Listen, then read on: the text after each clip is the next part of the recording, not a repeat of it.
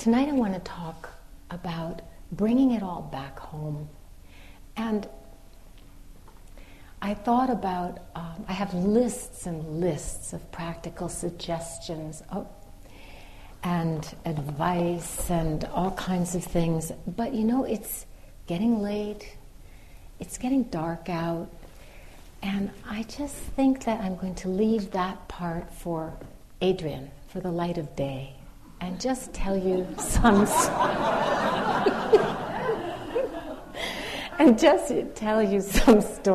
tonight. But they're stories that do relate to bringing it all back home. The first story takes place in Tang Dynasty, China. Now, this was a time for the Dharma. It was a great flowering of the Dharma, where Dharma teachers and Dharma events were really popular. It was like maybe athletes and sporting events today. You know, people would really flock to hear the Dharma. And, so this was a time when there was lots of practicing, and it's a story about a nun who had poured her whole heart into her practice without coming to really understand what she was doing or why.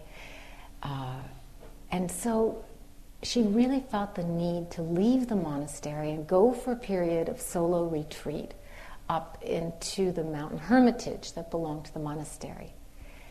And she got permission from the abbess to go and to do that. So she set out, and on her way up the mountain, she was going up a pretty steep trail, and she met an old woman, and she was coming down the other way. And if you've traveled in China, you see people just going up and down mountains carrying these impossibly huge loads of anything, wood, stuff on their backs with tremendous strength and ingenuity, how it all gets balanced and piled up there. And so this little old woman was carrying one of these huge piles of kindling on her back. And but of course, since this is a Zen story, she wasn't just any little old woman. She was a powerful and wise woman, disguised as just a little old country woman. When she saw the nun, she asked her, "Where are you going?" Now, this too is kind of a Zen question. Where are you going?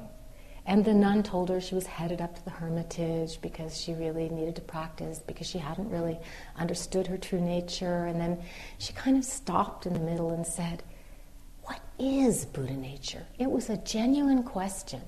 She was really longing to hear the truth. And she just asked the question. She was longing to hear what the great theologian Howard Thurman called the sound of the genuine. So she just asked this little old lady, "What is it?" Maybe she had a hunch of who she really was. And the old woman reached up and took this whole big burden and just put it on the ground. And this being a Zen story, the nun was enlightened at that moment. Now, each one of you has had a moment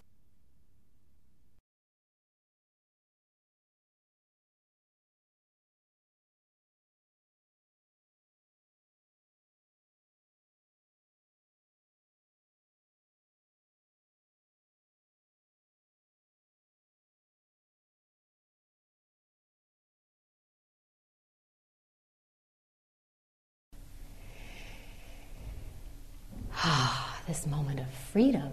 You know this. And then the nun, newly awakened and grateful,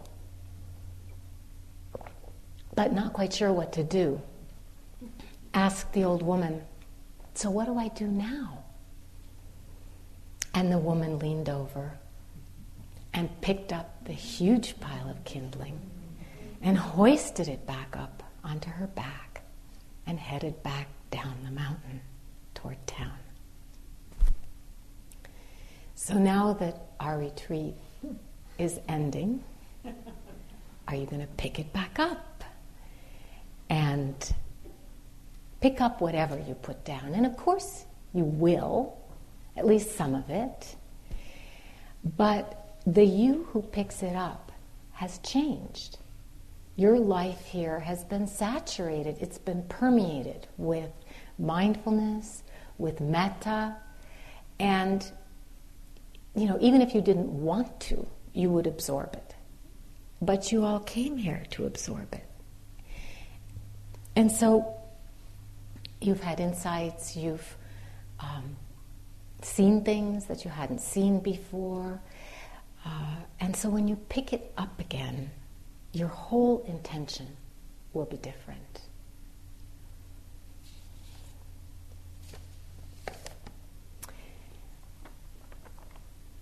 Khalil Gibran, he said that our work, is love made visible.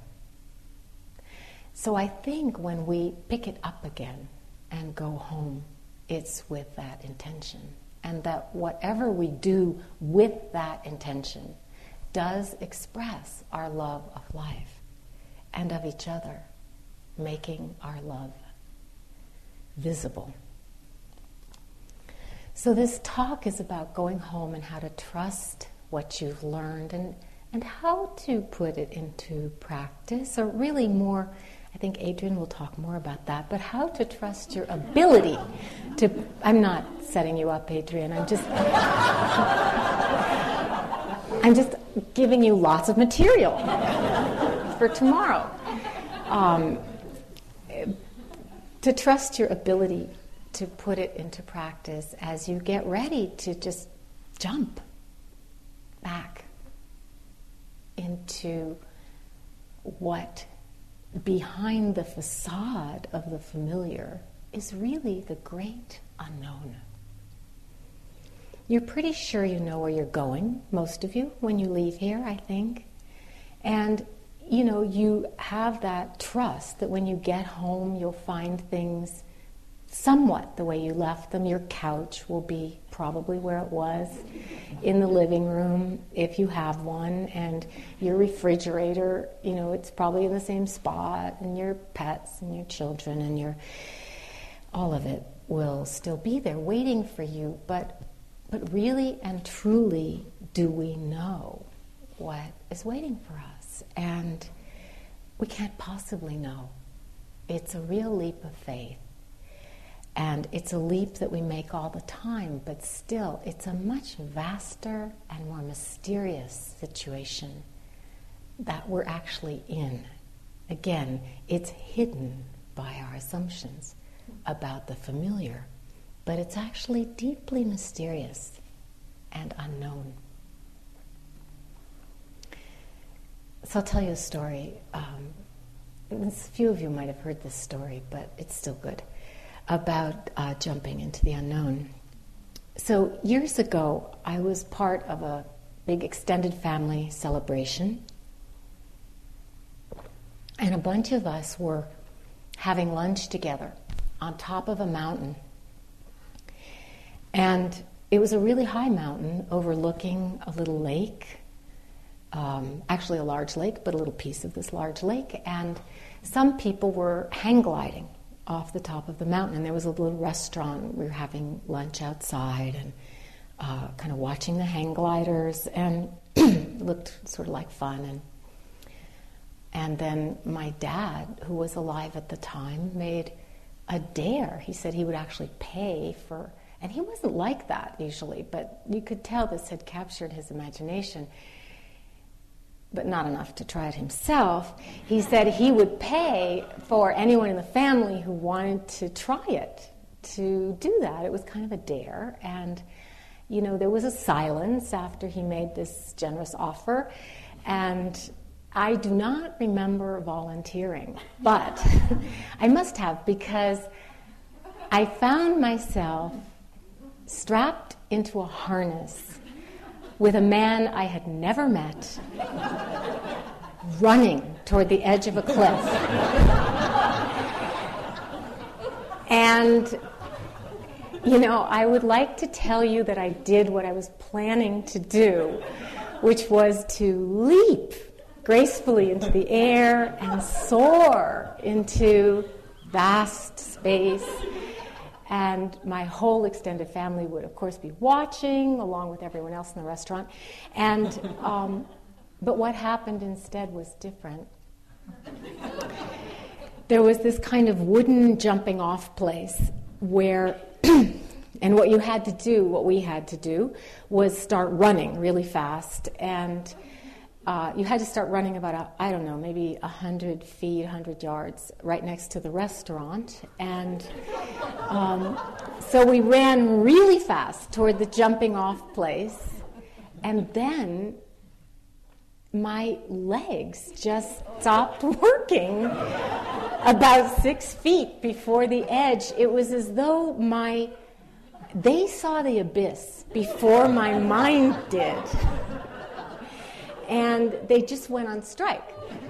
I've never experienced it. They gave out, and they just, during the last few steps, they just dragged uselessly. They were just dragging uselessly on the ground. And fortunately, the glider had already caught the wind by then, and we took off. And I will never forget the horror of that first moment, just hanging there without the ground, just hanging in huge space past the edge of the mountain. And I watched, just paralyzed with terror, while all the bushes and rocks and dirt and land just receded inexorably away from us. And I was hanging on to the only solid things there were, which were these little harness wires and the man. And amazingly, out of somewhere, mindfulness appeared. It was like, I think in a split second, what mindful awareness gives us is not necessarily happy outcomes, living happily ever after, I am sorry to say, but it gives us choices. And I think in a split second, the choice became clear. Either I could be terror-stricken and cling to the illusion of safety, because actually those harness wires and the man were in space, hanging and gliding there, with me. And or I could relax and open to what was happening and enjoy the ride. Because after all, this was an opportunity that might never come again. And in fact, it never has. So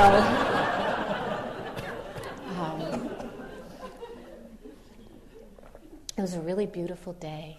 And, blue sky, beautiful, far below us, far, far below us. I could see the birds flying high over the lake.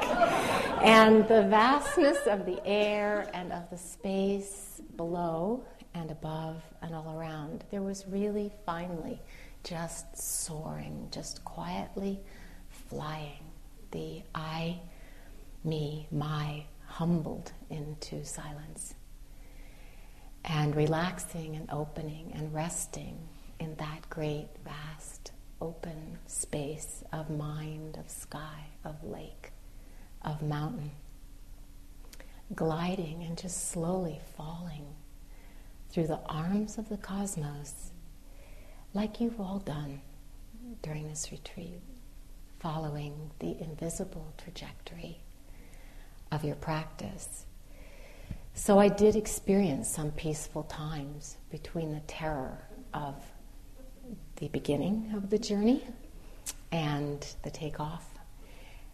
and then the gradually arising dread of landing, of the end of the ride. And I tried to keep my attention on the beauty of the moment and the amazement of flying, and just not really listen to the mind's rising questions about how fast I'd have to run when we touched the ground so that my legs and ankles wouldn't break. And in fact, we just floated quite gently down. And so take heart, because in spite of any fears you may have about your own landing, chances are the feet and legs will work fine again when they touch the ground. So bringing it home, it's just good to remember that it's not the experiences you've had here that are important, actually, although you may, and you probably won't forget them, but it's learning how to meet experience and how to be with it. So you're taking home tools, not just experiences. And I mean, experiences are wonderful, but they do become memories. Whereas the tools of mindfulness and metta are really skills that you can use to navigate whatever turbulent change you encounter. And they're skills that will serve you in ways that you cannot even possibly know right this minute. And it's good to remember, too, that this way of being present with experience that you've been practicing here is completely trustworthy. And it's always available. It will never abandon you. It's as immediately accessible as the breath, as feeling the body, a sound, whatever brings you here now. Here you have a refuge. We have the Dharma as our refuge. And it's maybe not so easy to get this, but it's actually very simple. And I think the story that best embodies the simplicity of this is a story about Mahagosananda, whom Jack talked about last night, the great Cambodian monk. And I could tell you a whole Dharma talk story of travels with Mahagosananda, but on this one trip that I'll tell you about, it was a pilgrimage that we were on together. He was traveling with a group of us, with his friend, a teacher of mine, Korean Zen master named Daesan Snim. And it was a pilgrimage to the great Zen temples of Korea. And along with Korean monastic dignitaries and some Western teachers, Mahagosananda was invited to give a Dharma talk. And this talk was attended by hundreds and hundreds of monastics and some of us lay people. He stood up in his simple Theravadan robes and he said, in the language of the country that colonized his, Je suis, tu es, il est, elle est. Nous sommes, vous êtes, ils sont, elles sont. He slowly, quietly conjugated the verb être, the verb to be in French. He stood at the podium and that's what he said. I am, you are, he is, she is, we are, they are. So simple and so completely true. He gave his talk without notes. They all did. It was a Zen setting, but it was Mahagosananda who radiated such metta such compassion.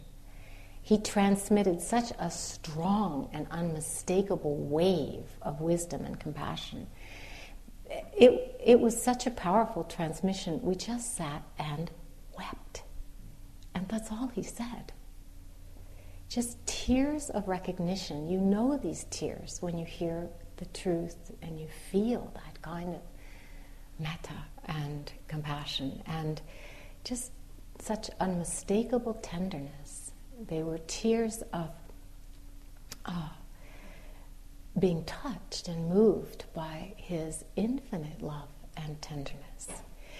He hardly said anything up in front of that illustrious assembly, and yet, he just broke our hearts wide open. And this took place in 1987, before the genocide in Cambodia had actually ended. And he could stand there and hold both truths, the truth of the open field of being where we simply are, and the truth of his work in the refugee camps with survivors of the killing fields, where he lost 17 of his immediate family members, all his brothers and sisters. None of this went through our heads at the time. It didn't have to. The words were not necessary. And the majority of the people there couldn't even understand them. But it didn't matter. His presence standing there, so soft, so humble, so quiet, said it all. Just that metta and that kindness of pure being that holds it all.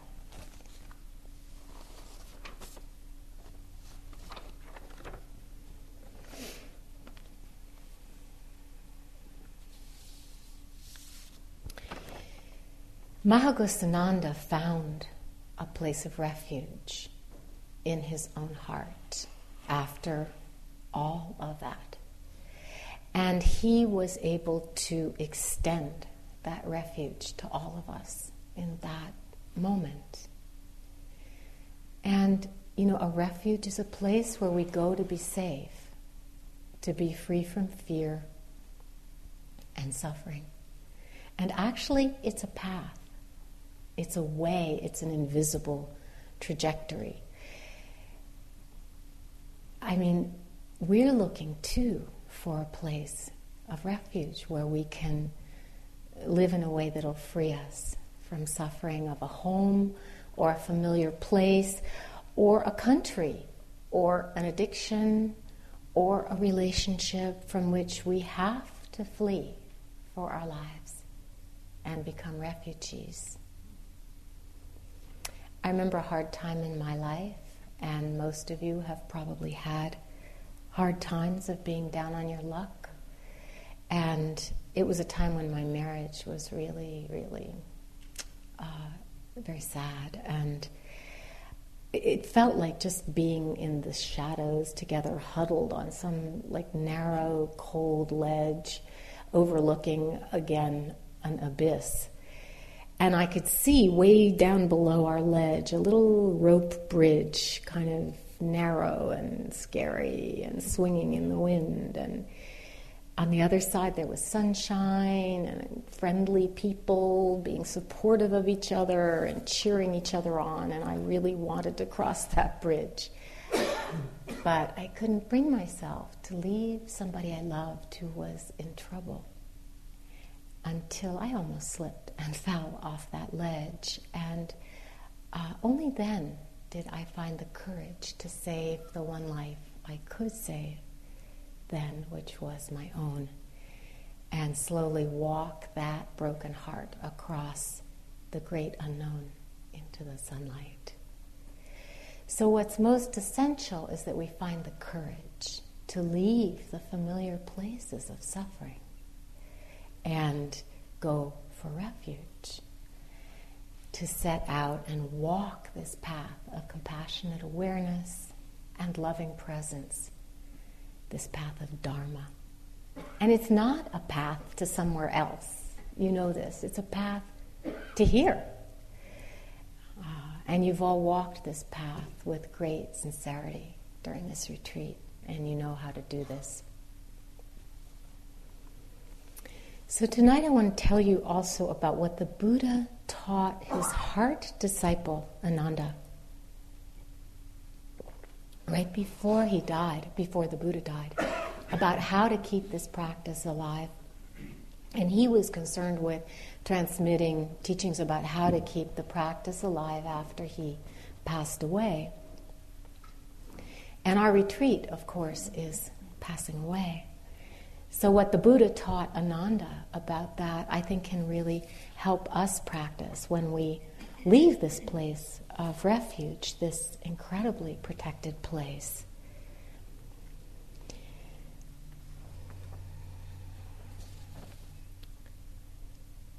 The first three, he taught 6 things. He said these are the 6 qualities that once they're practiced, of course that's always the drawback with this, you do have to, it doesn't really work unless you do it. The 6 qualities that once they're practiced create love and respect and lead to helpfulness, harmony, and unity. So the first 3 are really ways to practice relational mindfulness, mindfulness in relationship, and to enlist our body, speech, and mind to free the heart. The first one he called bodily acts of metta. I love this. And he said, do them in public and in private. I will leave to your imagination what private bodily acts of metta might look like. But we can think about, like here's a public act of metta. I went in to get my laundry this morning, and it was all folded. So somebody had taken it, I know it was Sharon, had taken it out of the dryer and folded it so nicely. And so instead of finding it, in a jumble on top of the dryer, it was folded, and it was a simple act of kindness, but it made a difference. Another bodily act of loving kindness in the world that I'll tell you about. Sister Helen Préjean is the one whose story was told in the movie Dead Man Walking. And her bodily act of metta is to walk with the men who are condemned to death. And she says, making love present in the world and letting love be my life is what really counts now, and especially being with the people who are most excluded, death row inmates and their families. And she says, the world love is so bandied about today, but love is the most powerful energy in the world. It's so important to unleash it, to be present to the dignity of the forgotten, to recognize the beauty of the scarred and maimed, draws forth their goodness and self-respect in a way that nothing else can do. And then she goes on, actually, the person who's interviewing her in this article asks her, what sustains you in the face of such violence and despair? How do you keep from getting pulled down by it? And this is a question that we all will ask ourselves, and especially leaving this Buddha field, this place where you can leave your purse out or you don't have to lock anything, and it's so protected here, and then we go back out, some of us, into big cities where it's not like that at all. How do you keep from getting pulled down by it? And she says, it goes back to the ability to be present with people. When I accompany these inmates to their death, I leave myself, even my fear, behind. I'm totally focused on them. It's the same thing when I sit with the victims' families. I'm not thinking about myself at all. And she goes on to say, ego becomes dominant when your personal agenda is small. You become self-conscious and competitive because it's what you think you need to do in order to survive. When your little boat gets caught up on a wave that's bigger than you are, ego drops away.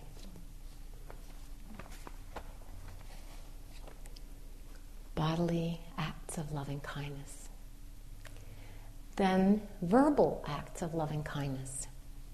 As you begin talking, I'm sure you've noticed verbal acts of loving kindness when somebody has voiced their positive thoughts or feelings or appreciation for you, when you've voiced your gratitude or appreciation for others.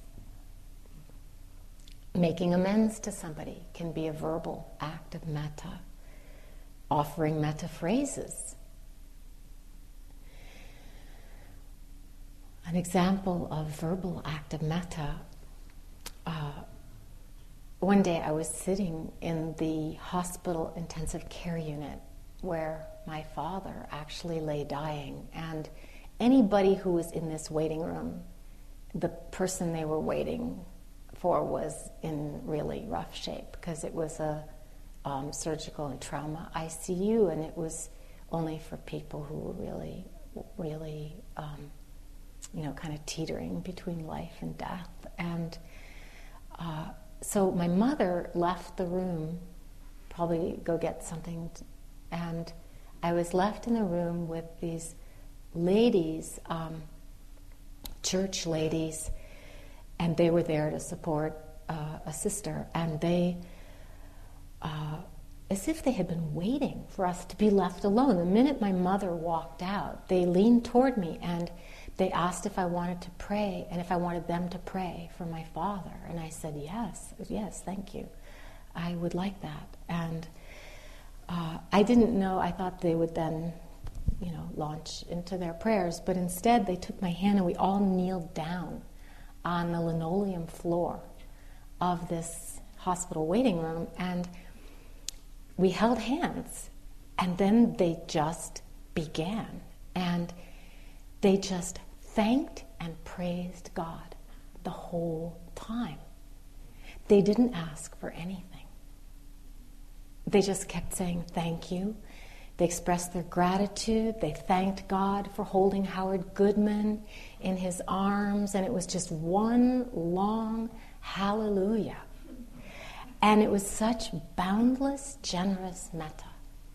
They taught me so much about prayer, and I'll always be grateful to them. And then the Buddha talked about mental acts of loving kindness. And this could be as simple as remembering to offer metta to yourself and to others as you emerge from retreat, to really hold yourself in that care and tenderness as you leave here. And it could be by making connections with others here before you leave, by healing relationships when you get home, by offering metta to your old fears and griefs and withheld forgivenesses and, all the unfinished business of the heart that may need attention. And this is a story about a mental act of loving kindness, of metta. It's a story about the journalist Marianne Pearl, whose husband Danny Pearl was killed in Pakistan after being captured by terrorists. And Marianne Pearl was 4 months pregnant at that time. And so while they were searching for her husband, they both did Buddhist practice. And so she was doing a lot of chanting during that time. And she said, this was an act of resistance. it was obvious to me that the terrorists were trying to instill fear. And I knew right away what to do, which was to chant, so I wouldn't be paralyzed. And a few days later, his captors began sending all these images of him, and then eventually of his really grisly execution. And she moved to New York and gave birth to their son and wrote a book. And here's what she said. By writing about my faith, courage, practice, and resistance, I'm fighting the war on terror. Terror is so powerful that you can lose all your capacity even to react. As a victim of terror, you have the opportunity, though, to live up to your values. Buddhism was a very solid ground on which I was walking. My own practice, one that has guided me for over 18 years, gave me insight into our terrible situation, insight into the motives of the terrorists, and insight into the real and present risk of death. If nations respond to terrorism the way I have, we will win.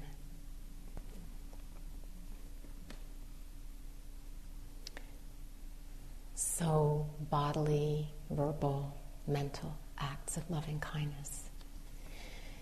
The fourth is about practicing generosity, the generosity of kindness and being responsible for our path and being kind as we walk it. I mean, by now you know everyone suffers. So it's a kindness and it's a generosity to forgive ourselves for our mistakes and shortcomings. And the Buddha said, if you knew what I know about the power of giving, you wouldn't even eat one meal without sharing it. And I often tell about them in the minority people. One of my almost son-in-laws, I have a son-in-law, but this was an almost son-in-law, was part Maori from New Zealand. And he said that, in that culture, in the indigenous culture, which was not anymore what he lived in, but it's considered completely wrong to eat anything alone. It's not done. And it would be almost like obscene to do it.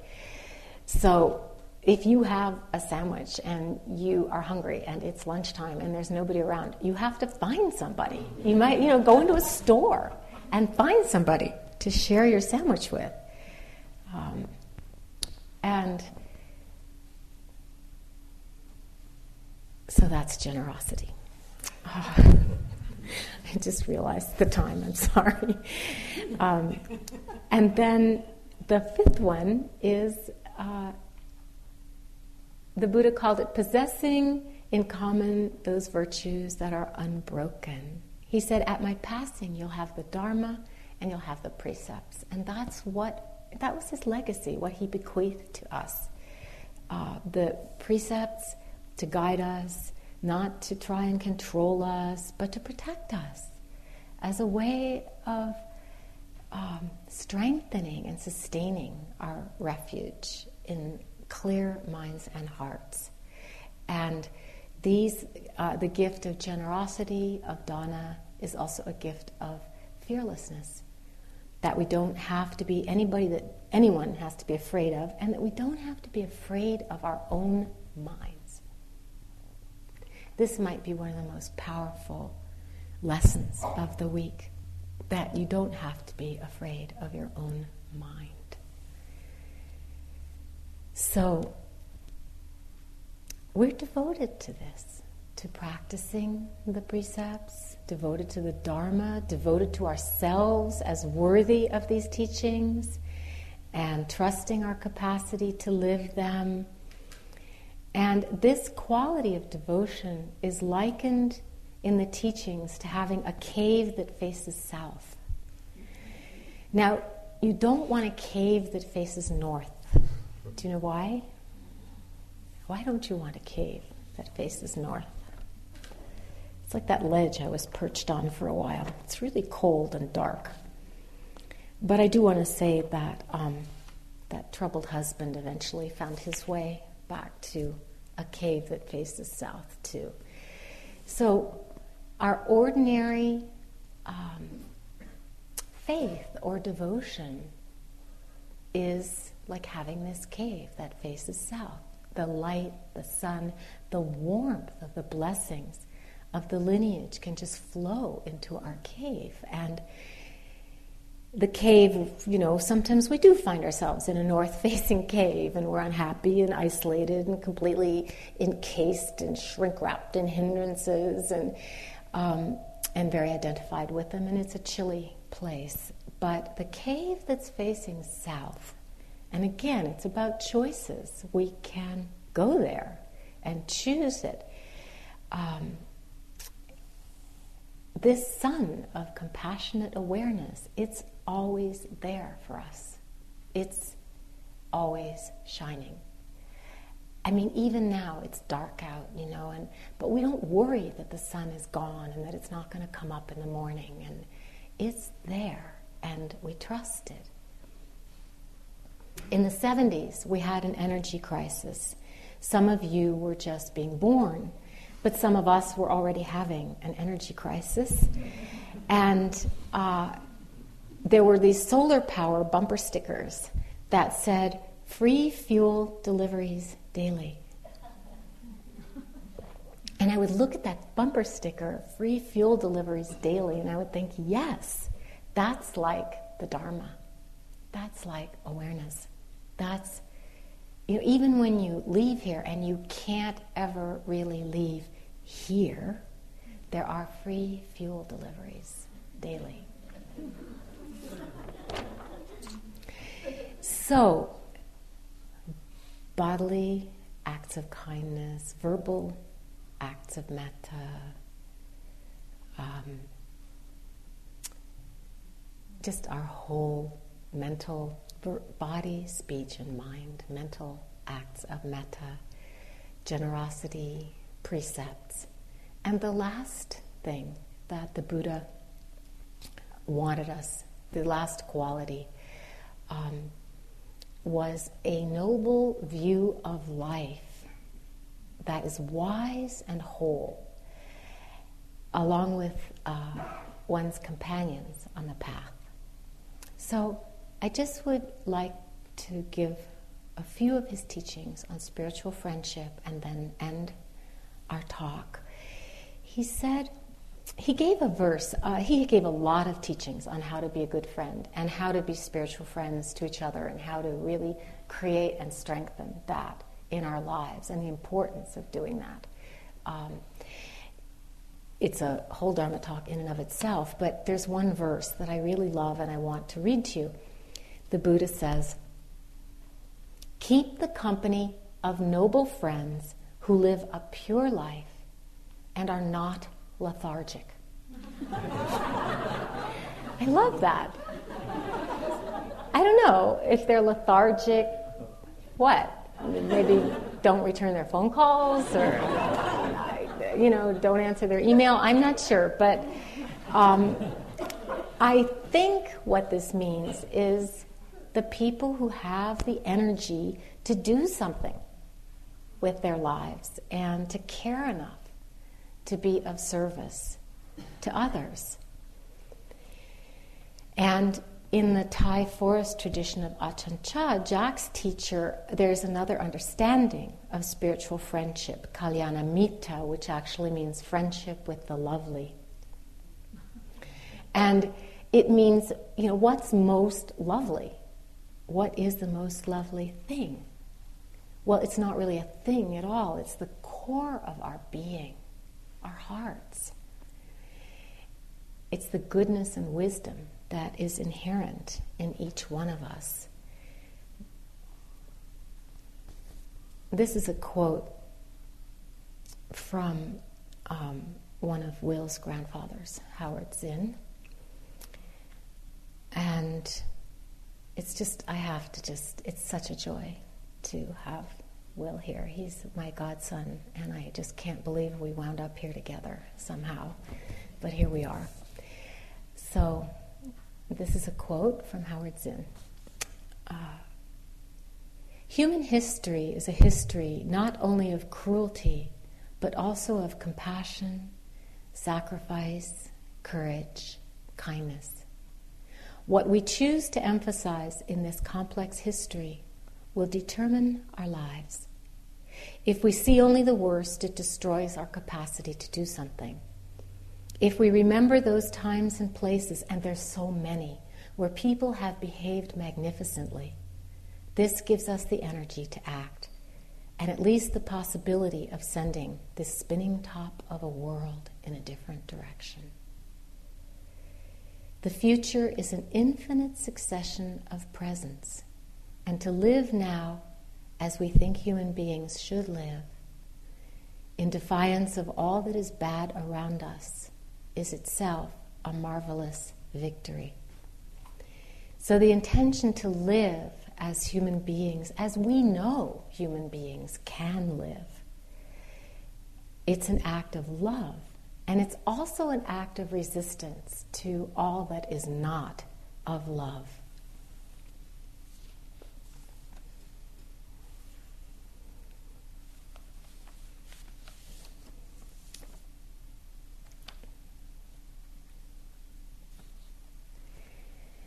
So I'd like to end with a story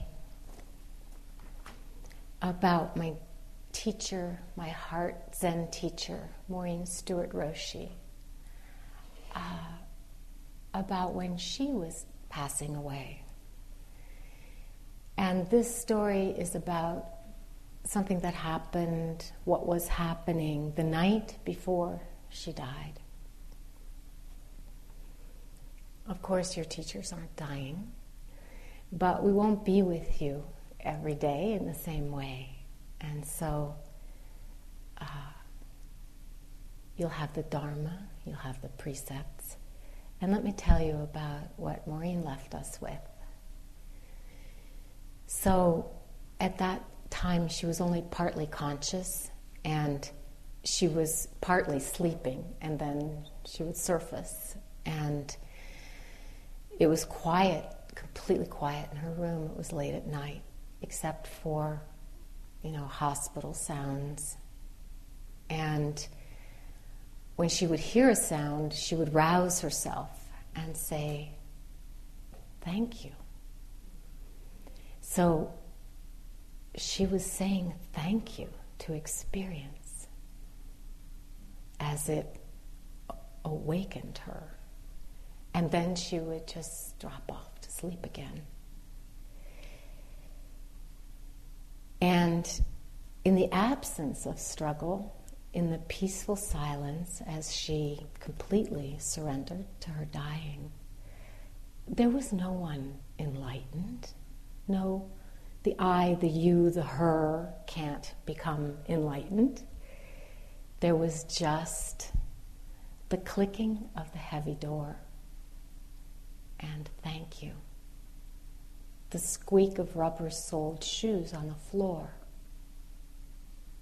Thank you. A doctor being paged over the loudspeaker. Thank you. The groan of a patient in pain. Thank you. Thank you, she murmured. Just like the ladies who were praying for my dad, praising and celebrating life as he died. She just left everything to be as it is, just as it is. And while she was in the hospital, those last 3 days, we were sitting sesshin, which is an intensive silent retreat, just like this. And she sent a message to her students, knowing that we were sitting as she lay dying. And she said, even as she was at the bottom of her life, she said simply, as we say to you, you know what to do. Continue your practice. The Zen poet And songwriter Leonard Cohen said it so well. And even though it all goes wrong, I stand before the Lord of Song with nothing on my tongue but hallelujah. Hallelujah, hallelujah, hallelujah, hallelujah. Yeah, let's do it together one more. Hallelujah, hallelujah, hallelujah, hallelujah.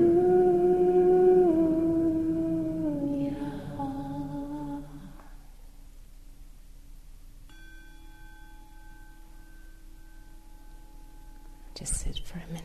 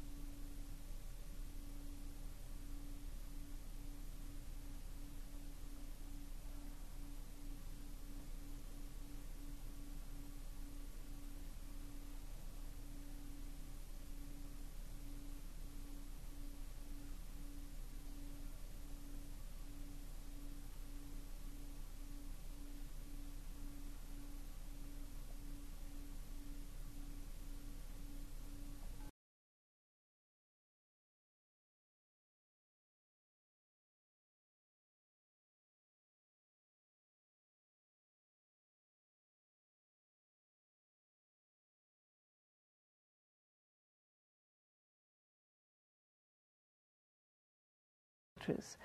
So guess what we'll hear more about tonight? Another taste, another approach to the same topic is the Dharma, the Four Noble Truths. So a Zen master once said, enlightenment is the ability to accept reality as it is. So just think about that for a moment. What can that possibly mean? What would it possibly mean? Thank you for listening. To learn how you can support the teachers and Dharma Seed, please visit dharmaseed.org/donate.